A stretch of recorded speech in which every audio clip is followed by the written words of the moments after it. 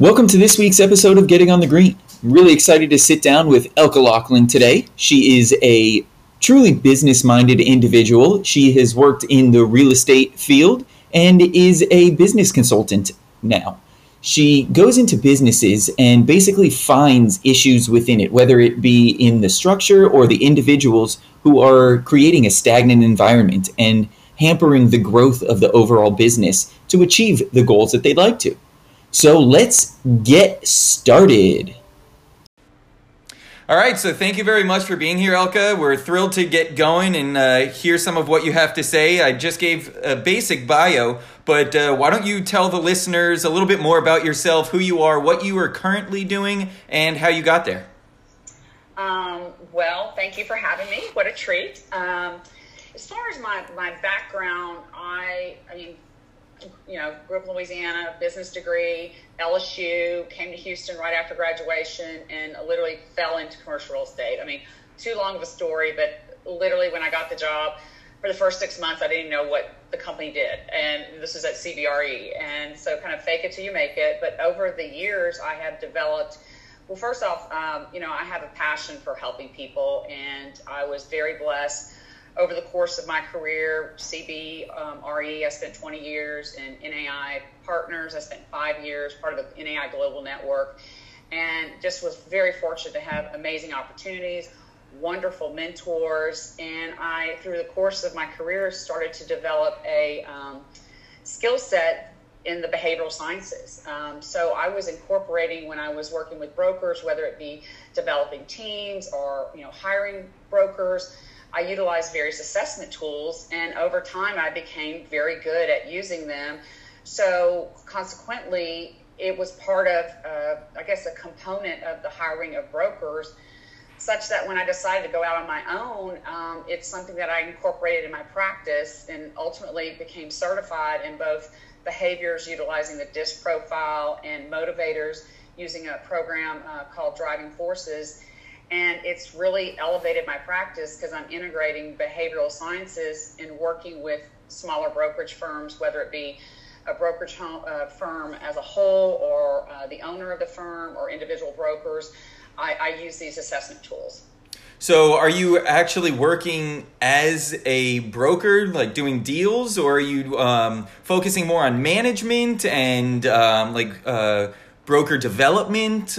What are you focusing on? That's a great question, and really, if you identify and look at my company, the value proposition is I'm a change management organizational leadership development company to the commercial real estate industry. I am a licensed broker, but I am not a practitioner. I'm not a deal maker. I work typically in a consultative capacity with smaller brokerage firms. As much as I love the bigger ones, CBRE and JLL, they don't need me. Cushman & Wakefield, they've got leadership departments. So my target audience and client base are the smaller brokerage firms where typically the owner of the firm is also the number one producer. And consequently, they are trying to build and run a company when their skill set is geared to, and their passion is typically geared to deal making. So consequently, they don't know how to set up strategy. They don't know even where to start. Hiring is part of the value proposition, but basically I go in there and help an owner first set the strategy. Where do you want to be? And how are we going to get there? We're going to use the strategic plan as a roadmap. Then we integrate these behavioral models, also setting up what I call broker recruiting models. There is a process on how you recruit and identifying, your target audience within the brokerage community. Are we looking at hiring senior producers? Are we looking at mid-tier producers? Are we looking at the associate level? And if you look at those three categories, each one has a different process when you go to the market to hire that particular broker. So I help my clients understand, one size does not fit all. Also, I work in developing a leadership program at the associate level, because oftentimes when a young person comes into the industry, the old operating model, for lack of a better word, is they say they're hiring a junior and they're training the junior, but what they're really doing is the senior broker needs help, so they hire a junior broker to go help the senior broker, and the only training that junior broker is typically going to get is what are the skill sets needed to help the senior broker produce. Mm-hmm. So consequently, they are not getting a full spectrum of learning the industry, and it's very much still an apprenticeship style of learning by doing. But if you look at the old model, the senior broker hires the junior broker, we'll call that the old operating model, they actually think that's what they're doing. It's an apprenticeship, right? You're working for the senior guy. But as I said earlier, you're only learning what is going to be to the benefit of the senior broker. And unfortunately, just the compensation structure of the industry and how we bring young people into the industry, majority of them come in at a draw. So immediately they're behind the curve because they're going into a hole of debt that once they actually get to a position to go on commission, they're having to pay back this draw. So that's, undue stress. They are in an industry that is very competitive, and unfortunately, they're treated that way. And instead of being deemed a member of the team and let's open up and share information, oftentimes it's the person, quote unquote, training that person is guarded and doesn't necessarily share enough information such that by, even if you're lucky, that person will hit it to 18 months, but chances are they're probably going to resign. So you've invested, whether 6 months or 18 months, you're investing into this young person that ultimately is going to leave. So it's unfortunate, but my whole, and I keep going back to the word value proposition, which oftentimes sounds kind of the new buzzword, business word. But the reality of it is I go in there and say, look, we're going to do it differently. So really, when I'm working with my clients, I'm teaching them methods that are counterintuitive, and consequently, it makes them uncomfortable. It's instituting change. So for a while, it takes a while for the client to trust me that it will work out. But the difference is with my clients, I'm already at an advantage because they know they need to change. They're just not sure how to change. Mm-hmm. And so once you start to go in there and help them institute change, it's uncomfortable because, they're no longer doing what they were accustomed to doing. And also, I remind my clients that what got you to one level of success may not get you to the next level of success. You have to be able to adjust. What causes that is your habits, right? So we look at habits, and we're going to look at what you're currently doing, and let's get rid of all the things that you don't need to be doing in order to elevate your game. So, for example, when I was talking about typically my client base of being a small brokerage firm, and as I mentioned, the owner is typically the number one producer, and their passion really is for deal making and not running a company, but they are, ultimately it's their responsibility, and they're running this company, and they're not doing a very good job of it. And fortunately, the clients that I work with know that they're not doing a good job. So it's one thing to go in there and help someone who says, yeah, I know I need to change, and kind of guide them, versus going in there and like, we're perfectly fine. Mm-hmm. Well, I don't have the time or the energy to go convince someone they need to change. So that's not even part of my client base. I mean, I've had clients where I've, gone in there and made an assessment and then have gracefully exited saying, I don't believe I can help you. When the reality of it is I had to get the hell out of there because just the toxicity of the environment. And that's another thing too, integrating culture. So what is the organization's culture? What are we creating an environment that has shared core values? And are we playing to those values every day? Are we living those values every day? Because it's one thing, walk the walk, but talk the talk. And unfortunately, in our industry, there's still a lot of, and it's going to sound harsh, but lip service as to who they are and what they do as a culture. But the reality of it is I can go into an organization and immediately do a quick assessment and like where this person, this particular company falls on what we call the cultural map. And, you know, I was very fortunate to work with two gentlemen. One is named John King, and the other is Dave Logan. And they've written an amazing book called The Coaching Revolution, as well as Tribal Leadership. So these are my playbooks. And I've basically, I don't want to say necessarily mastered their process, but a big part of what they do is identifying culture. And there is what they call a cultural map. And I won't get into it because it's fascinating, but it would be too long to explain. But the gist of it is there's a cultural map that has 5 different cultures of the organization.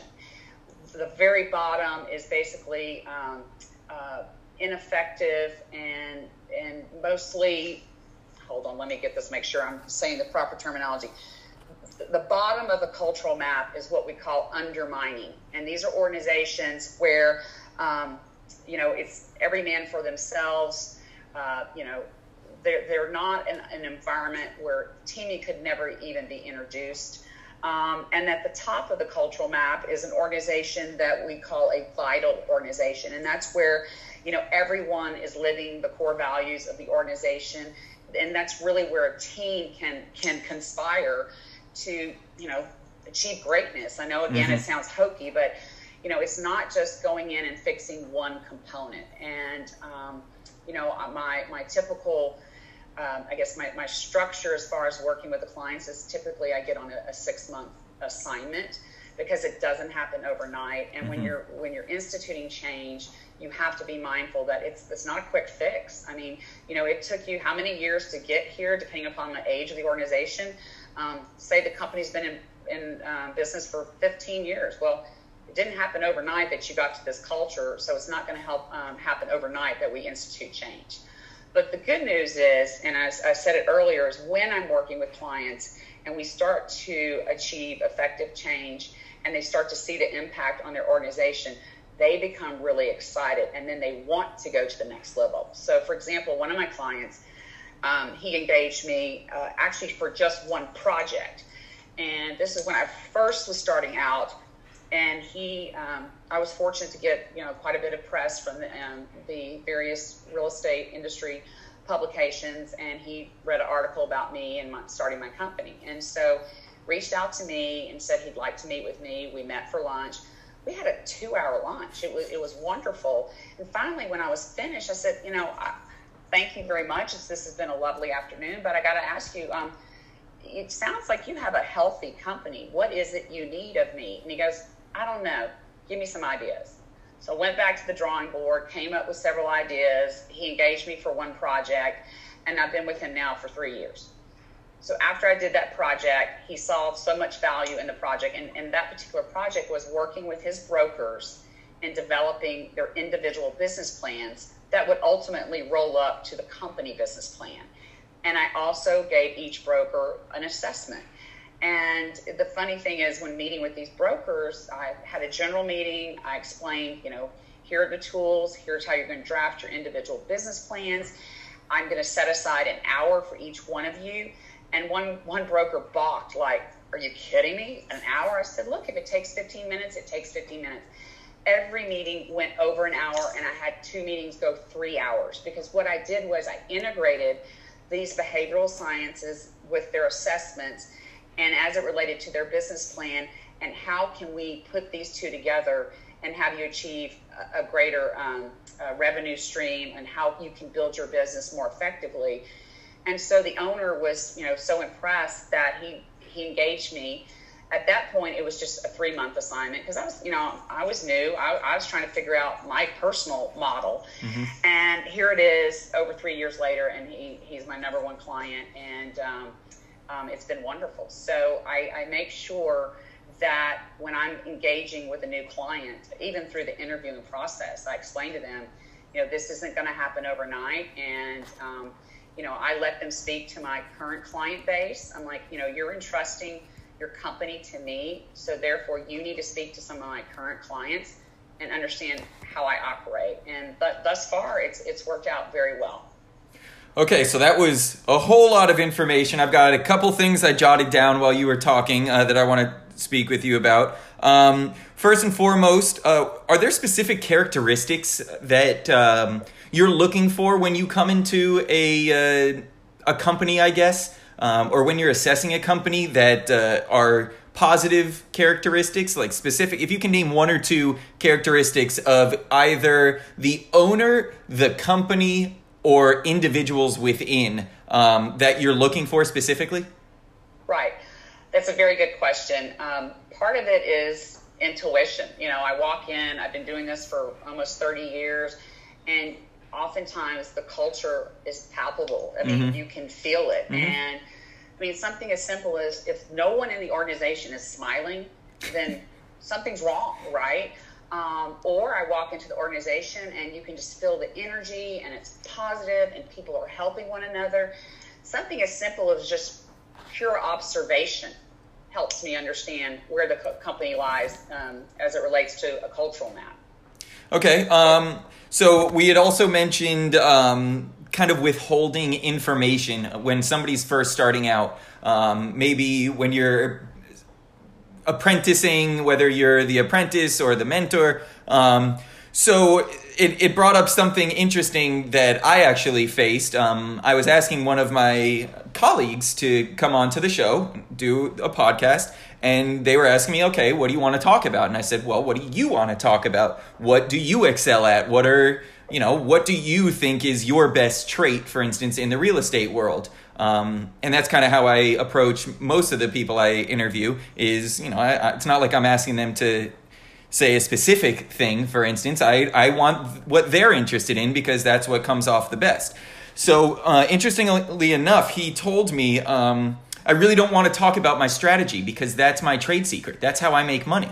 And so what was interesting is he was more than willing to teach me as a mentor, even though technically I think I'm older than him by a year, but he's been in the industry longer. So he was more than willing to teach me, but he didn't want to go on my podcast and teach everybody because in theory, that's how he makes money. So it immediately clicked with me when you were talking about withholding information. And, I'm sure there's a million different intricacies within each scenario of a mentor and basically mentee, where they might feel like they need to withhold some information or they might be forthcoming. You would hope as a mentee that your mentor is kind of giving you the fast pass. They went through the hardship, so they're giving you the quick version of what they dealt with. So I just found that very interesting that you mentioned that as well, because I felt that as well. Well, I mean, it's classic in our industry by virtue of looking of how our professionals in the brokerage arena are compensated. 100% commission. Exactly. Right?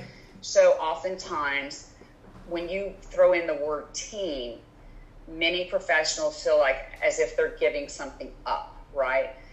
So the pie is diminishing because I have to give something up, which would be operating from what I call the law of scarcity, right? There's not enough. And if I team, I'm giving something up versus the law of prosperity is if I team with someone who has a complementary skill set, we can grow the pie exponentially bigger. Agreed. And therefore we will all make money. Exactly. And oftentimes, and it's interesting because you mentioned this person was younger than you are. Well, unfortunately, he probably was hired under the old operating model and he was working for a senior broker, and that's how the senior broker treated him.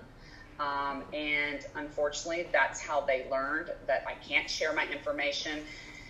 So it's a repeating cycle. And so when I go in there, I have to make sure you understand that the people who hire me know they need to change.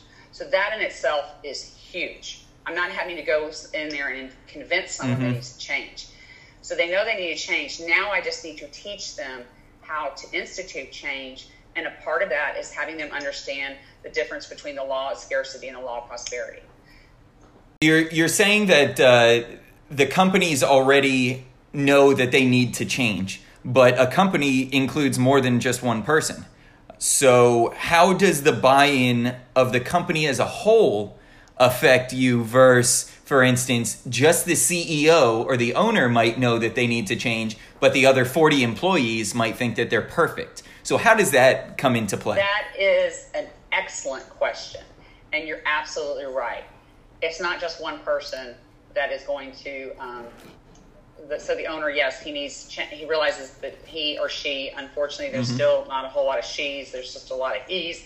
But anyway, the big part of that is when you start to institute change, I tell my clients, so one in particular, the gentleman I mentioned that I've been working with for 3 years now, when we went through this business planning process, and not only was I assessing these brokers from the behavioral sciences standpoint, but I was assessing them from just my intuition. And there were several brokers that I identified that I think that, they seem like great guys, but I don't think they're going to buy in to what we're doing. And he was, obviously, but they're loyal. I said, let's not confuse loyalty with performance. And I can find you good people who can perform, who can also be loyal. And what I shared with him, I said, here's what typically happens when I go into an organization to help, bring about change. 3 things happen. 1, there's going to be a group of people in the organization who are like, well, it's about damn time we make changes around here. This is awesome. There's going to be a second group, and they're like kicking and screaming, oh no, I hate change. This is horrible. I hate change. And then they get over the hump and they're like, this is amazing. This is nirvana. The third group are what I call people who will ultimately deselect. They realize that they cannot move forward with the organization because now their performance will be managed, and oftentimes they're underperforming and they're using excuses, or they're, whatever it is they're doing over the time that they've been employed, and they're not performing. They've been doing something they've been able to get away with, right? Because no one's been managing that. Well, when you start to come in and institute change, they realize, oh man, my cover's blown, and they're going to realize I'm not performing. And oftentimes they leave on their own.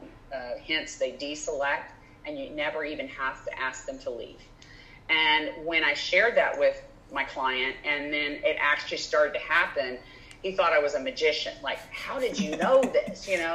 But it's just, that's what I see. And it's an interesting process. But what's really great is when that group of people deselect, the organization is already elevated, because the rest of the organization are like, wow, they're finally gone. Because everyone else in the organization knows that person or that group needs to leave.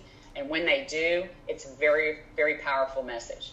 So how about the individuals who are, let me just give the name, like cancerous. So you have the athletes who are cancers in the locker room. Like that's a, like a metaphor that, all sports fans understand that concept. So what about the cancers in the employment locker room per se? How do you approach them? It's interesting that you would ask this question, because it's definitely, you see it in our industry again, because it's a commission-based industry. Mm-hmm. So it's looking at individual performance.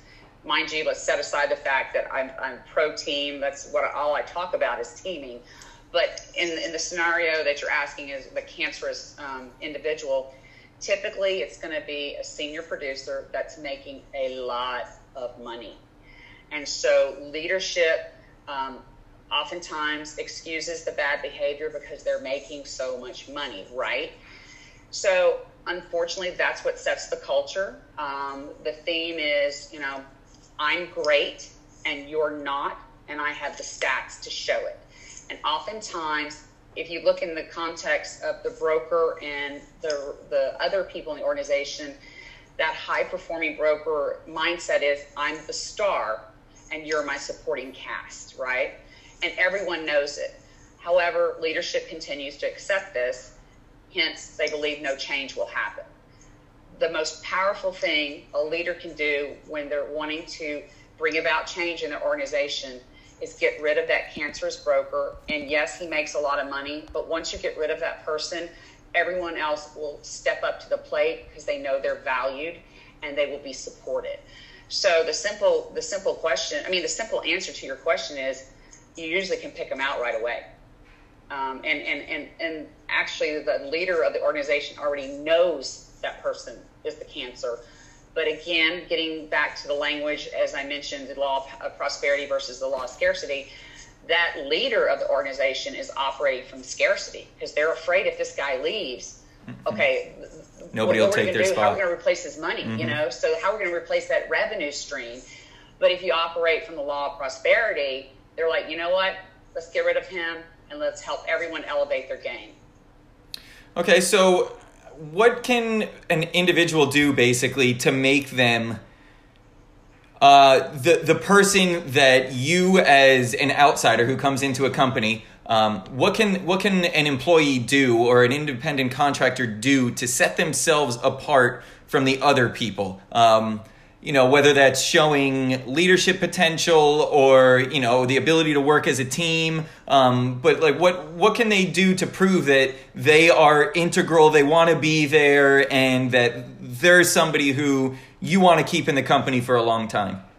Excellent question, because, in identifying who the next leaders of the organization may be, and when you say what can a person do going into that organization, I think they just have to have the mindset that I'm here to help, and they roll up their sleeves and, help when needed, do the job no one else wants to do, stay late if they have to. I mean, I'm not old school that you have to be in at 7 a.m. and leave at 9. Today with technology, also with, we have 5 generations in the workforce, and Gen X, the Gen Z, they're not going to work like the baby boomers, but it doesn't necessarily mean they're not performing. And so let's put that, old paradigm of you got to be there from 7 a.m. to 7 p.m. But with that new person going in, they need to stay a little later. They need to, make sure that they're doing as much as possible to help elevate their game. But once they come into a position where they start to prove themselves, if they need to leave and work from home, it's not a question about it. And I just think that's just initially how it has to happen. But I think the biggest thing is just step up. Something as simple as a promise, right? We better honor the promise. If you say you're going to do something, then do it. But if you can't, it's incumbent upon you to go back and, for lack of a better word, renegotiate the transaction, right? Someone made a request, you made a promise, and now that's not going to happen. Well, you need to go back to the person who's made that request and, again, renegotiate the terms. I said I could get it to you by this evening. Unfortunately, I'm not going to be able to. How would tomorrow afternoon at 5 work? Chances are they're going to say, yeah, that's not a problem. But if you didn't show up and you didn't fulfill that promise, well, that's X against you, right? The guy can't even keep a promise. At least you're showing initiative the other way. As simple as, do what you say and say what you do. It's just that basic. So something you mentioned is looking to the future and potentially finding new ownership or the new leaders coming forward. When should a business be looking to the future like that? Well, depending upon. So let me just step back real quickly. As I said earlier, my client base is the smaller brokerage firm. Typically, as I stated, the owner is the top producer. And he's also probably owns 100% of the company. And again, operating from scarcity or prosperity, oftentimes they think, well, I've built this is my own, and I'm going to keep 100% of the ownership. But then you're looking at succession planning, okay? You're getting older. And, yes, you've built this amazing organization, but what is your legacy? That are you going to work till you're 100? And I think if you start to identify talent, the up-and-comers, the next owners in the company, and put them on a partnership track. You're not just giving the person a piece of your company, but they are demonstrating to you that they can take on an ownership position. So, for example, with my client I mentioned from the very beginning, it's exactly what happened. He's, mid-50s. He's been in the industry, has had his company for 15 plus years. and he owns 100% of the company. So what is his succession plan? Well, he didn't have one. So what we did was, okay, we don't want to give anyone ownership immediately, right? Because you have to determine, are they even capable of owning, and are they trustworthy? And, anything you would think about of, are you going to hand the keys over to the car? And so what we did, I said, okay, let's identify 3 young professionals, what I would call mid-tier. They've been in the organization or the industry for, say, like 8 years, right? Let's tap some individuals and let's create an advisory board, your personal board of directors, your personal advisory board, and start to share with them what it is you see for the future and what their future might look like. And then over time, bringing them in to developing strategy, bringing them in to making important decisions, such that over time you're going to say, okay, this person is primed for leadership, ownership, this person not so much. But this person still could be valued and still continue to be part of the organization. They're just not partnership material. So there are various ways that you can do to identify, but I think it's important that someone who has their own company and has been doing it for so long, and unfortunately those who have been doing it so long and have 100% of the ownership of the company, it's going to be hard to extricate themselves from the organization if they don't start to put some type of succession planning in place. Do you find that doing that type of succession planning and involving people more in the actual operations decisions, do you find that helps buy-in throughout the company? Absolutely. But let me clarify, they're not coming in and doing operational functions. They're just now helping in the decision making, because the last thing we want to do is take a producer out of production and put them into leadership and in the sense of running a company, right? We can hire people to run your company. We can hire you a COO. We can hire a CEO. And that's another thing too. Typically that owner, just by the sheer fact of ownership, is the CEO. But again, they're not managers, they're brokers. And I'm not saying, it's not 100%. Of course, you have people who own a company both, and they're a broker and they're awesome at leadership. But the vast majority of them are, for lack of a better word, renegades, right? They're 100% commission, so it takes a certain type of person to do that, right? So yes, we applaud them and they're great at what they're doing. But again, what I said earlier is, what got you to the first level of success may not get you to the next level of success unless you start to break your bad habits. And oftentimes the bad habit that the owner has is he has to control everything, and every decision has to come through them. And so they're the bottleneck. Unfortunately, those who continue to operate that way, they're slowly killing themselves, right? Ultimately you're got to be miserable. Your health is affected. And again, that goes to the lack of trust. Now, if you can create that culture where you have shared core values and you're hiring the right people into the organization that matches your values, that's key too.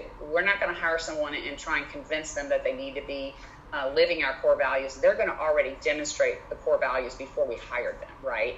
And then once they're into the organization, you have the ability to, you're creating trust. You're creating an environment where that owner now feels comfortable of, handing over some of the duties and responsibilities and freeing them up so that they can go do what they do best. And oftentimes, they just want to make deals, do deals. And, another thing that we haven't talked about, but because we're in a commission-based industry, oftentimes brokers and leadership don't value the broker's time. So if we looked at the old operating model and we bring someone in to support the senior broker, and the senior broker is only teaching what they believe the junior broker needs in order to elevate the senior broker's production levels, what you're not factoring in is, say that producer is, $1 million producer. And so I go back to, the Fair Labor Standards Act of the EEOC, and there are 2,080 hours in a work year. That's on the books, right? Well, brokers far and beyond work much longer hours. But just to give you a perspective, if you want $1 million producer, he needs and she needs to be doing $500 hour functions. So let's just say the senior broker gives the junior brokers an hour a day for a week. So 5 times 5 is 25. So $2,500 that week, essentially, he gave to the junior broker because he wasn't in production. So now you're doing that over the course of 6 months. I mean, you do the math.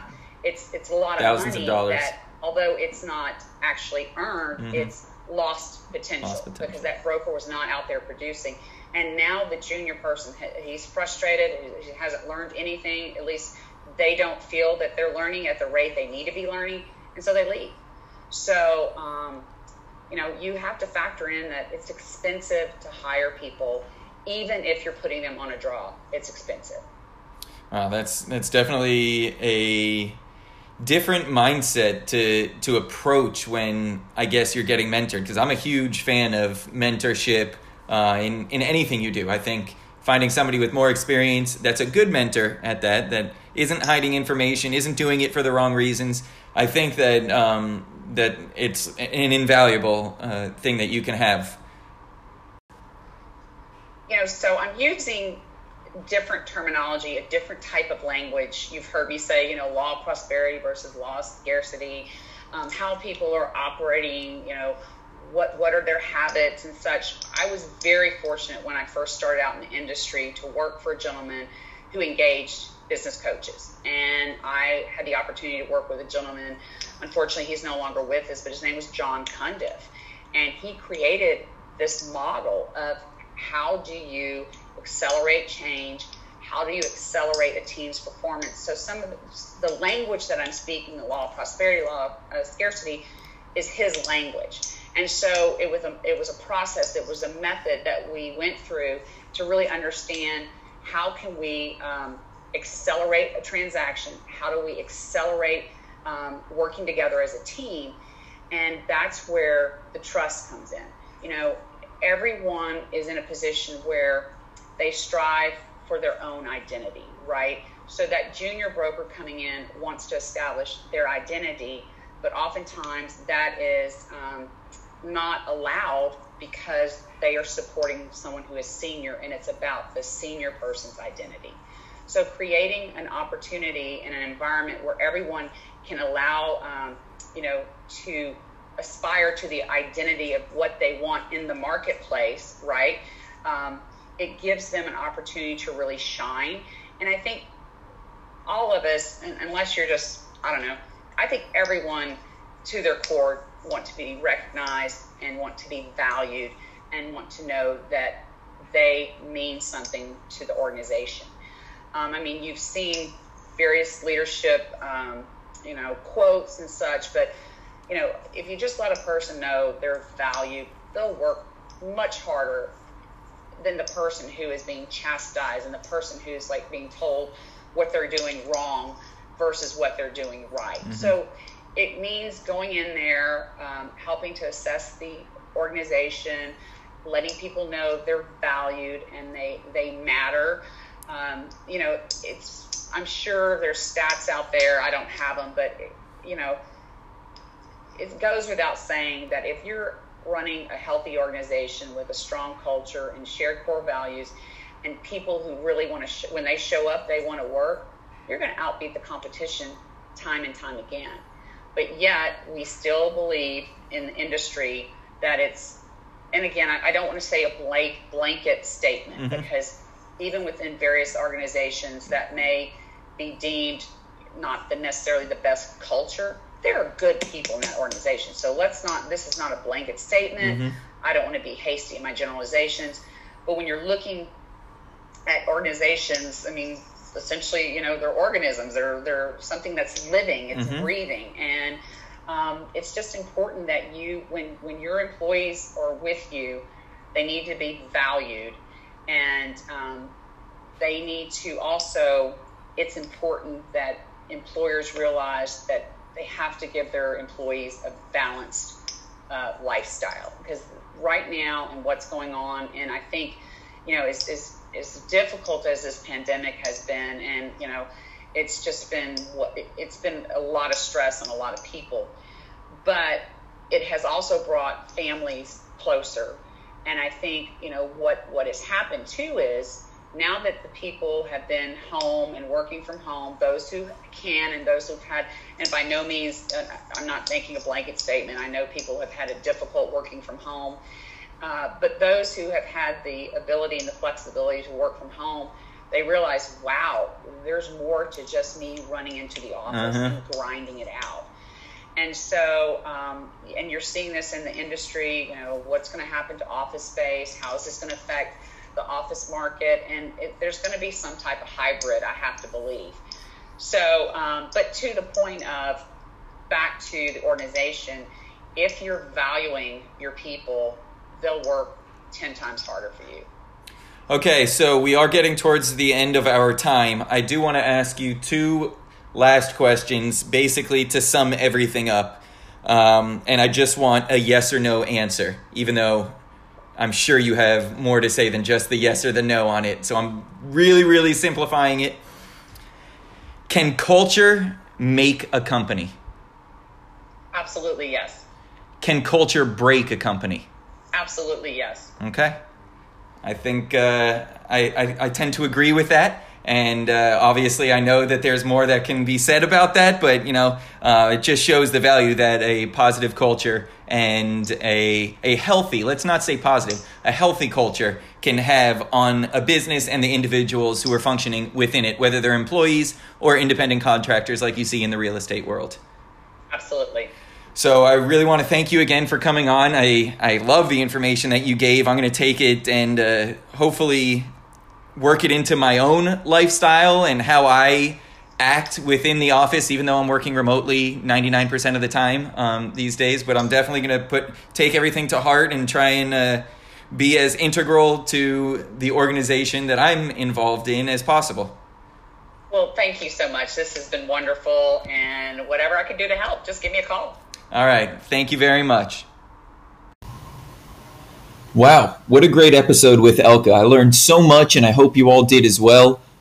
Really understanding how the culture and other aspects of your business can really make or break the success. It's not a matter of what you sell or what you do. It's a matter of how you do it. And having inefficiencies and cancerous individuals within a business is such a bad thing that just having somebody like Elka, or even somebody within the firm, be able to have an outside view and see what the sum of the parts are in order to improve the business and make it as good as it can be.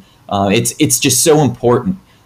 Taking time from every now and then to analyze what's going on within your business is so important.